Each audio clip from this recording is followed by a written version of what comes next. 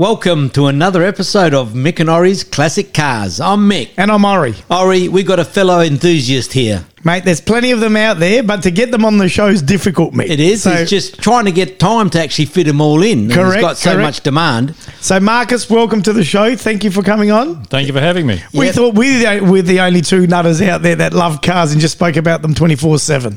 Yeah, when we get on to talking about cars, Marcus, we don't stop. So, Marcus, tell us, you've been into cars for a long time. When did it all start with your enthusiasm about cars? Yeah, it's funny, isn't it, how much it makes an impact on people's lives, and I guess I'm one of those people. When I was very young, and I was thinking about it not too long ago, actually, and I remember the first memory I have of cars and the interest in them, you wouldn't believe it, came from Weet-Bix packets. In the Weet-Bix packet, you used to get collector cards, and they had different things, but they went through a stage at one point of having cars, the collector So a little mini car in there. Like a Hot Wheels? No, it was a card. Yeah, a card. Of photos of cars. And I reckon it would have been in the late 60s, something like that. I would have been less than 10, and I remember they had dragsters and all sorts of things from the 60s in them, and that's my earliest recollection of being interested in cars. Have you still got any of those cards? I wish I had. Yeah, that'd be worth a pretty penny. But all sorts of cars. So what are you into? Are you into historics, classics like us? Yeah, probably more so the classics, I think the younger people like the more modern cars. I don't know whether that's a generalisation or not, but I think you tend to look back on the cars that were around when you were growing up, when you were a teenager, and when you got your first cars. And I know, having listened to some of your podcasts, I hear stories from the both of you about, I remember when this happened when I was growing up and what was the poster on your wall. And I'm the same, when you're growing up and when you first get your licence and you hit the road, and it's a fantastic time. And I guess the car gives us all so much freedom, doesn't it? That's one of the big reasons why we get so passionate about it. Right, when it's not in the workshop. That's right. But, Marcus, you talked about when you were, sort of got to drive them and that, but earlier days, like you were saying before, when you were born, your father bought a car. Oh, yeah. Well, that's right. I was born in, 1963, and so my father, we've got the first child, and we better go out and get the safe vehicle for them to travel in so we can take them around.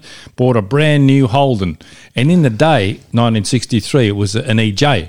So we had this beautiful olive green, brand new EJ Holden. Very nice. And I guess I was fortunate enough that got to drive it when I grew up and got my licence. It was the car I had. The only thing was I was a bit dark on Dad at the time because I wanted an EH, and I would have preferred to have been born in 1964 so I could get the EH because it had the red motor in it, and that's what was it was a big step forward for Holden to move from the grey motor to the red motor. So I wanted the EH, but I got the EJ. So you ended up driving that, of course.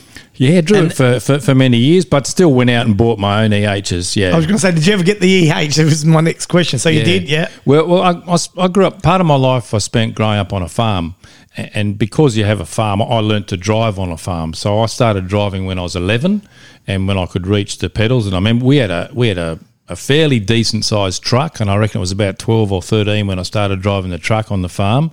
So I've been driving for years and years before I got my licence. And in fact, again, because we were in the country, we knew the local policeman, and he said to me, "It's when do you turn 16 and a half, whatever it was, to get your licence?" And I said, "It's coming up, Mr. Policeman of the local town." He said, all right, we'll drop in and see me. We'll organise so you can do what you need to do, follow the steps through and get your licence. He knew I'd been driving for years on the farm, so I went down the police station, turned up on the given day, and reached the age. He said, "Oh, you're here, Marcus. All right, that's excellent. I'll just fill out the paperwork." And he handed the licence to me over the counter, and I walked out. No test. That was your test? No test, no nothing. He knew I'd been driving since I was 11. He thought that was good enough, and off you went. It wouldn't happen today, would it? But, it was so straight, took the EJ straight on the road. But while I was on the farm, I did pick up a few cars, EHs. I started to buy the EHs and had a few old wreck bombs, really, and until I got one that I could afford that was a decent EH, yeah. Was that were three on the tree? Well, the EJ was 3 on the tree and the H's were as well. And what a great car to learn to drive because they're not that easy. There's no synchro in first. So, you know. You have to stop completely. To go back to first, unless you could try and double the clutch and try and get it right. Well, and was the truck double clutching? That was, all the time, It was I reckon it would have been a 4 or 5 speed and didn't have I remember it because it was unlicensed on the farm. We only used it for farm work, but it didn't have a gear knob on it, just had a nut on the end of the That's the way to learn, mate. This really long stalk down on the floor, and it was so much fun to drive. I love driving it. Do you remember what truck it was? What sort of truck it was? Bedford. Oh, Bedford. The old Bedford. Flat top, big, huge tray out the back. I used to put hay on it and that sort of stuff. Fantastic. So the EH, I mean, there's a story that you bought one for $5. Well, I did. Yeah, I as I said, I was a young, old teenager. Didn't have. What year are we talking though? $5 in what year? Late 70s, I reckon. But it was a bit of a wreck. I brought it home on a trailer, and I actually. So it wasn't running. No, it was. It ran, and it ran enough to go around on the farm. Yeah, but it was pretty rough, I tell you. So I had a couple of others, and I was going to use it for parts as well. And so I wanted to get it. I always wanted to have a sedan, a wagon, a ute, and a panel van. So I had that. The ute made number 3 on the farm, but the panel van I ended up getting when I'd left home and I was a little bit older, and it was a better car in much better condition, really good condition actually for $1,000. I remember it, and I was at uni at the time, and it was just fantastic. It used to be it was a carpet cleaning van, and the guy had drilled a hole a couple inches wide through the roof, and he had an electric motor with a rotating sign that used to spin around on top of the van. So I bought it. He'd stripped the signage off it and taken his rotating sign off the roof, and so it had a hole in the roof still when I bought it. And so I just got some duct tape and just covered it over. But it always used to get wet and drip through the hole, and unfortunately the mattress got a bit damp and a bit mildewy. So it wasn't. I think that might have turned a few of the girls off. So the station wagon you bought for $5, it wasn't a station wagon? That was a ute. That was a ute, okay. So there is a story about that you got your sister and that to paint it? Yeah, well, I had some younger siblings, and they and I don't remember this. My sister was telling me this not too long ago, and she said, "Do you remember when you brought the ute home and gave us all, because it was just a farm ute, a bit of a wreck, gave us all a paintbrush and a can of paint? We each got a panel." One got the side, one side, one got the other side, one got the back. But apparently I wouldn't let them paint the on the bonnet or on the roof because I wanted to keep that to do a GT stripe over it. I don't know if I ever got that done, but it was so much. Have you got photos of these old cars? Well, I reckon I have. Yeah, I should dig them up and from my own memory, and anyone else who wants to see. But yeah, it's good to talk about, and so much comes back to when you start talking about it. Absolutely. And all these little stories, and that's what the huge part the cars plays in our life. They play in our lives, isn't it? Because is the farm still part of the family? Like no, the farm got sold, and did all those cars get sold with the farm? Like you know how that happens. You buy a property, and then all the just leave them there. Yeah, that's right. I don't know if the new owner appreciated them or not because they all took did up a bit of shed space. They always stayed there. The ones that weren't that crash. That I think all that went with me ultimately was the panel van. With the cars though, did you actually modify any of them for performance? Yeah, for sure. So you were doing that stuff yourself? Yeah. Oh, we couldn't afford to give it to anyone to do, so you had to learn yourself. You didn't have Google. You had a paper manual, paper book. That was a big investment. Go and spend I don't know what it was in those days. 5 cents. Whatever it was to get the manual, and you'd followed it all on these thick manuals of how to do all the work on the cars, The red motor is such a simple motor to work on, though. That was what was good. Everything was accessible. It was all very easy. You're changing starter motors, and because they always need a replacement. Yeah. You put on the inlet manifolds and the headers and I had a stainless steel system, I had a stainless steel system. It was 2-inch stainless steel system, but it ran because of the panel van with only 2 doors. It exited on the side in front of the rear wheels. And it was pretty loud. Cool. So it was, it's flames. It's cut at 45 degrees, So the hot rod style. And I don't know if no one ever got pulled up for it. So, and it was a bit loud. So it was good fun. I had a 350 Holly on it. I remember that at one stage, and some Webers at another stage, and did a little bit of work on the head. But I always wanted a Yellow Terra head with roller rockers and stuff. But So you did that as well in one of them? I or? modified the head in one, but didn't get the yellow head or yellow terror head. Sorry, put the old 4-speed, Munchie 4-speed in, which is a common thing. I want to put a Jag rear end in, which was the limited slip diff, I think, but they're independent rear suspension. They got the discs, inboard discs, so they're much lighter on where the wheels are. So, some of those things you got to do and some you didn't. You're always tinkering with it, and it was lots of fun. I mean, I got into motorbikes and stuff as well, so. Always tinkering with something. Yeah, being on the farm, you would have had motorbikes for sure. Again, I started to learn to ride as soon as I could hold a bike up. So we used to have trail bikes. Yeah. Even I think when we were there, when we started riding, the agricultural bike didn't exist. They brought that in later, which was a bigger thing for carrying gear and had lots of racks and stuff on it. But we had just trail bikes, and they had a trials bike. I don't know if you know what a trials bike is, but it's a smaller, lightweight bike. It's a competition called trials riding, and you try and go slowly over obstacles. And in Europe now, it's called they do stadium trials where they build artificial structures that the riders have to go vertically and up and down, and a very, very difficult terrain to get over and manoeuvre. So that was really good for developing the handling skills, because you're using your two hands to do the clutch, the brake, the throttle, and the steering, the balance and everything. And so that's really, I was really very fortunate to have a little trials bike and learn to ride on that, because I think it gave me a lot of good skills to then go on the road, which is a pretty frightening place to 100%. be if you haven't done a bit of riding, but can be, yeah. So do you still ride today? Yeah, absolutely, yeah. You got trial bikes? I haven't got any off-road bikes now. I've just got a Ducati Panther, which is just beautiful, 1983 Panther. So that would have, what would be 600cc, 750, what is it? I got a 500. 500? I got the first model of the Panther model that came out. They came out in about 79, I think. They went quickly to 600, 650, and then the competition ones were 750, and they had a 750 F1 that was called. And I think the Panther engine stayed on for many, many years and was very successful for them. It's funny, I like the Italian motorcycles. There you go. They do sound good. That. They do sound good, the Ducatis. The other ones we covered it with the Motoguzzis and Benelli. So we used to love the Italian bikes for some reason. Well, I think, not knowing, but I would think it's because of the sound they used to make compared to the Japanese bikes. Yeah. Love them. Deeper grunt. Yeah, they do sound very throaty. Yeah. So back on the cars. So what year did you sell that last of the EHs? Again, I'm sure you've had lots of people on the show who said, I wish I hadn't sold it. There's so many cars like that you wish you hadn't sold. But I would have been, late 20s, something like that. And, you just start to settle down a little bit and get a bit more sensible in quotation marks. So what was the purchase?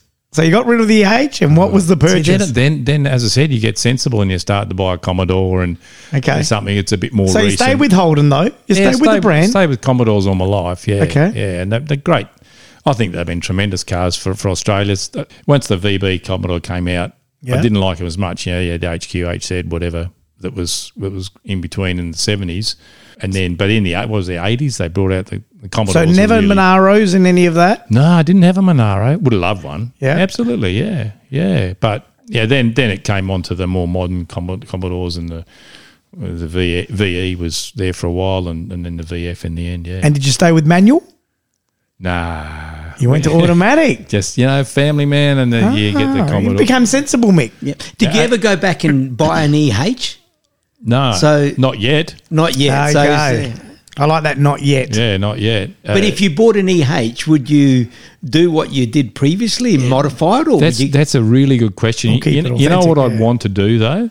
I'd want to actually modify it how I wanted to modify it when I was a teenager. Yeah. So the modifications would not be... They wouldn't. It's not a computer chip. It's not It's not high tech. It's old school modifications. So the most radical thing in those days, turbochargers were coming out. So you get a cross flow head if you can find one for a red motor, and that fits nicely with a turbocharge, and you decrease the compression ratio and a little bit fatter head, and then just keep your pipes as short as you can, so you reduce the lag on the turbo and. away you go. And that's what I'd like to do. And you do it all yourself by the sounds of it. I'd do it as much as I could. Yeah. No, you'd still probably have to get someone to build the bottom end and that sort of stuff. But Yeah.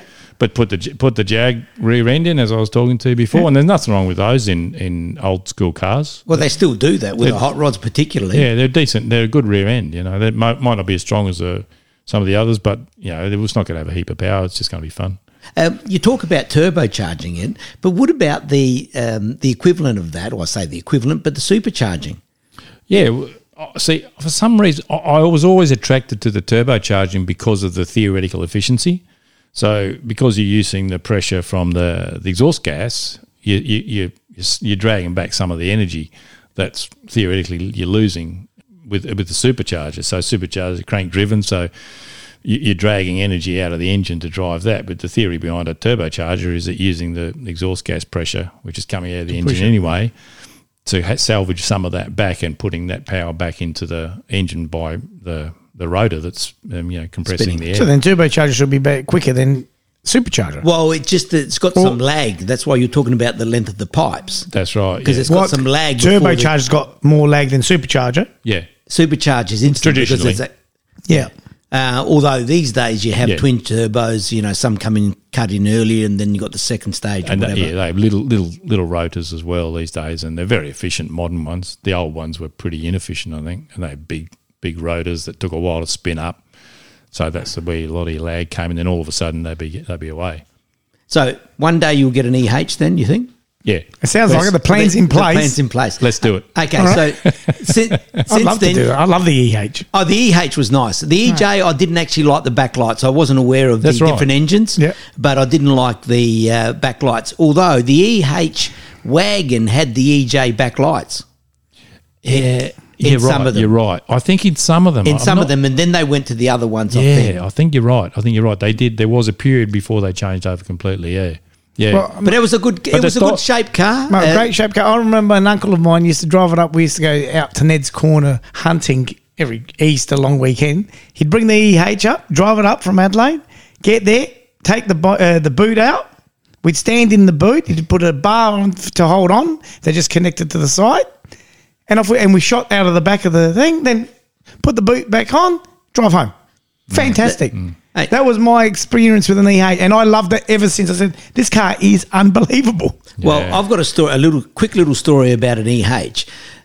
When our family and my uncle's family went to Europe, and we're talking back in 1967, just quickly, he actually shipped his EH right-hand drive to Italy because he wasn't sure because they were staying there for 3 months, like us, because he wasn't sure he'd be able to get a hire car or what to do. So he shipped his EH to Italy through the southern streets, or down the Reggio Calabria, all those places, windy roads, and that was a big car back then because it would have been the only one in Italy. It would have been certainly the only one. Honestly. And I do remember that the fan belt broke. And he did take some spares, but I don't know what happened or whatever. But they couldn't get a fan belt there. Where would you get a fan belt of that size for that car? But he took it over there, drove it round, and drove it back. Yeah, fantastic. So that's in an EH, and that was It's a great car. Yeah, it is a good car. It's a nice, plenty of room, very boxy. The 3-box shape that they talk about.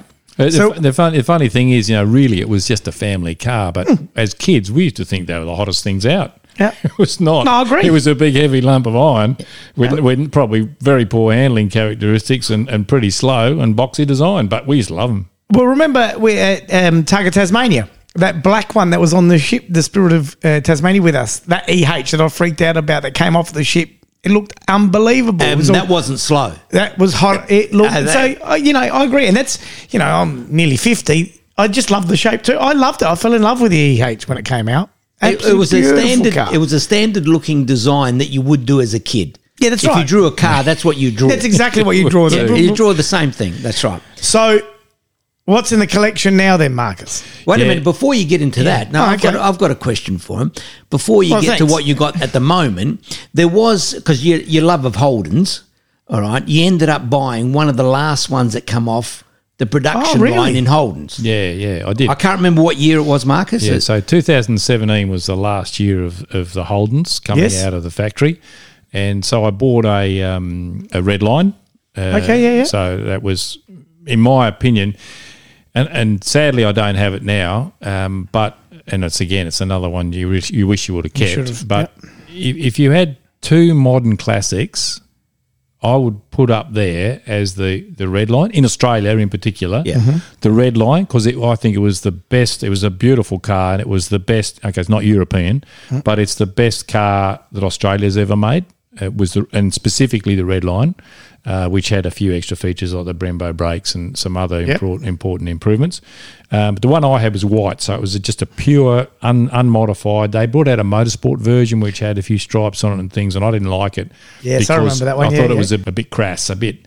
You didn't need to do that. You could just get the pure white one, which was a pure example of the very last car built in Australia. Holden certainly built in Australia, and the best. So it was the end of the dinosaurs as well, because it was pure V8, just a great car. So it signalled to me the end of that very historic period that was decades and decades, and so many of our lives, the Holden and the V8 ultimately was around. And then the other car you would want to get at the same time is the Tesla 3. But they're poles apart. They're the opposites. The Tesla aren't they? 3. I would want to get a Tesla 3 and a VF Redline, because they're your two cars that you want in your collection right now. And they're the two that I think have got great potential, appreciation opportunities. And why the Tesla 3? Because it's the start of the first of the electrics. It picks up where the Commodore left off, the Holden Commodore. Now, we didn't have a car industry, so I can't pick an Australian one that's electric. So really, I know it's not a performance car, right? And it's not a flashy car, and it's not an exciting car. We've driven one. They're pretty good. Performance-wise, they're pretty good. Yeah, but they're not intended to be a performance car. Yep. But they are a signal. If you put those two cars side by side, they're chalk and cheese, right? Absolutely. But they are the signal point, the turning point, the breaking point of the start of the end of an era and the start of the next. Different era. If you had both of those in good nick in your collection, they'd be fascinating. In 20, 30, 40 years' time, people go, wow, look at those two cars. But why the Tesla? Because the electric cars, there's plenty out before that. Well, I think the Tesla is really the epitome. Tesla was the best of them. Was the epitome of electric cars, Tesla, still, I think. Yeah. I know there's lots of challenges coming up now, but... Really, what was the first fully electric car? I mean, they bought them in the 1920s or something. Yeah, I know that. But in terms of mass production, I think the Tesla is the one that hit the market. So I agree, that's the one to have. It's the tipping point of the world automotive industry, those two vehicles. And they're such polar opposites. It's ridiculous. But that's the end of one era and the start of the next. Yeah, that's not a bad way to look at it. I like that. They're total bookends, aren't they? Yeah, they are. So you ended up selling your red line. Yeah. And I remember I've seen that car, and you had done not many kilometres at all. So that you looked at it as a collector car, if we say it that way, or not? I did. Yeah. And I had all the newspapers with stories about last car off the production line at Elizabeth. I think was it the last car? Not mine wasn't. Okay, that was the last model to be produced. The last model, right? Yeah. Okay. But I think when I sold it, I think I was trying to keep it under 1,000 Ks a year. So I was doing 500 kilometres a year in it. And I only did those because I thought it was good to keep parts turning over. Yep. You could put it up on blocks and take the wheels off and still run the engine and do stuff. But I did some short trips just to make sure it got hot enough, and then some low to mid revs, and then put it away again for 3 months. I might do that, 4 or 5 times a year, 6 times a year, and that was it. And the red line was a manual or an auto? We always ask that, don't we? Still an auto, yeah. But you could, it was good. It was a good car, and they brought out. You'd know that they brought out the. I can't remember the name of it. The switch you'd flick, and you get the different volume in the exhaust note. Okay. Open up the wastegate. And I'm sure lots of other cars have them too, but there's actually a name for it. But it was fun to make it louder and go through the tunnels up the freeway and just put your foot down for that bit and reverberate through the tunnels. And there's lots of other cars do it too, but the Holden did it. That Commodore did it as good as any. It's a pity because you sold it. the Holdens through the years, they did actually improve Holden, really, and they were quite competitive in terms of other marks. And it was they were competitive on the value. Yeah, that's what I mean. right. And it's really in the last few years they really got it right, I thought, because they did go astray. That would have been one to keep, Marcus, I think. Yeah, absolutely. Yeah. But after that, what you end up with? So what's in the collection? So now still got a Commodore wagon. I've still got my I've still got my 2000 and whatever it was, mid 2000s VE, which has got 220,000 kilometres on it. It hasn't missed a beat. The only beat it missed is that it started to overheat, and I took it to the dealer, the Holden dealer, which is now an MG dealer. Yeah, and the Holden mechanics there, and they looked at it. They couldn't find anything wrong with it, and I bumped into a bloke in the shop after that. I'm saying it's overheating. It keeps overheating. What's wrong? And because he was talking to me about cars for some reason, we started talking cars, and he said, "Oh, just if you replace the water filler cap, it's a sealed system. Yeah. So if it and it gets high pressure inside it, but it's well sealed over time, or even just an O-ring, whatever it was." Yeah, okay. And so I went back to the Holden dealer. I said, can you give me a new filler cap? That'd be $22. $22, and it fixed it after spending them $300 to check the car over, and they couldn't find anything wrong with it. So apart from the filler cap, nothing's ever gone wrong with it. And and I always try and replace the oil regularly. I think that's always been someone taught me that a long, long time ago. Yeah. Keep your oil fresh, and you will never 99% of your problems won't happen. And I think it's served me well. Okay, so the moral to the story: change your radiator cap every now and then. Yeah, every now and then. Okay, so you got the Holden. Oh yes, I got the Holden, and at the moment just the MG and the Ducati. Yeah. The MG. What's the MG? Oh, haven't we spoken about that? We'll talk about that's a good point, because we've run out of time now, I think, Ori. But I think we'll leave it there, Marcus. And you've got an old MG, have you? We'll talk about an MG maybe We're going to have to get you back. Yeah. All right. Anyway, thanks for coming on the show, Marcus. It was a pleasure, and interesting stories there. Yeah, thanks, guys. You can catch us on the show at mickandori@gmail.com, and, of course, on our YouTube and Instagram page. But as always, remember, if your car's not a classic, it will be one day. Thank you. Thanks, guys.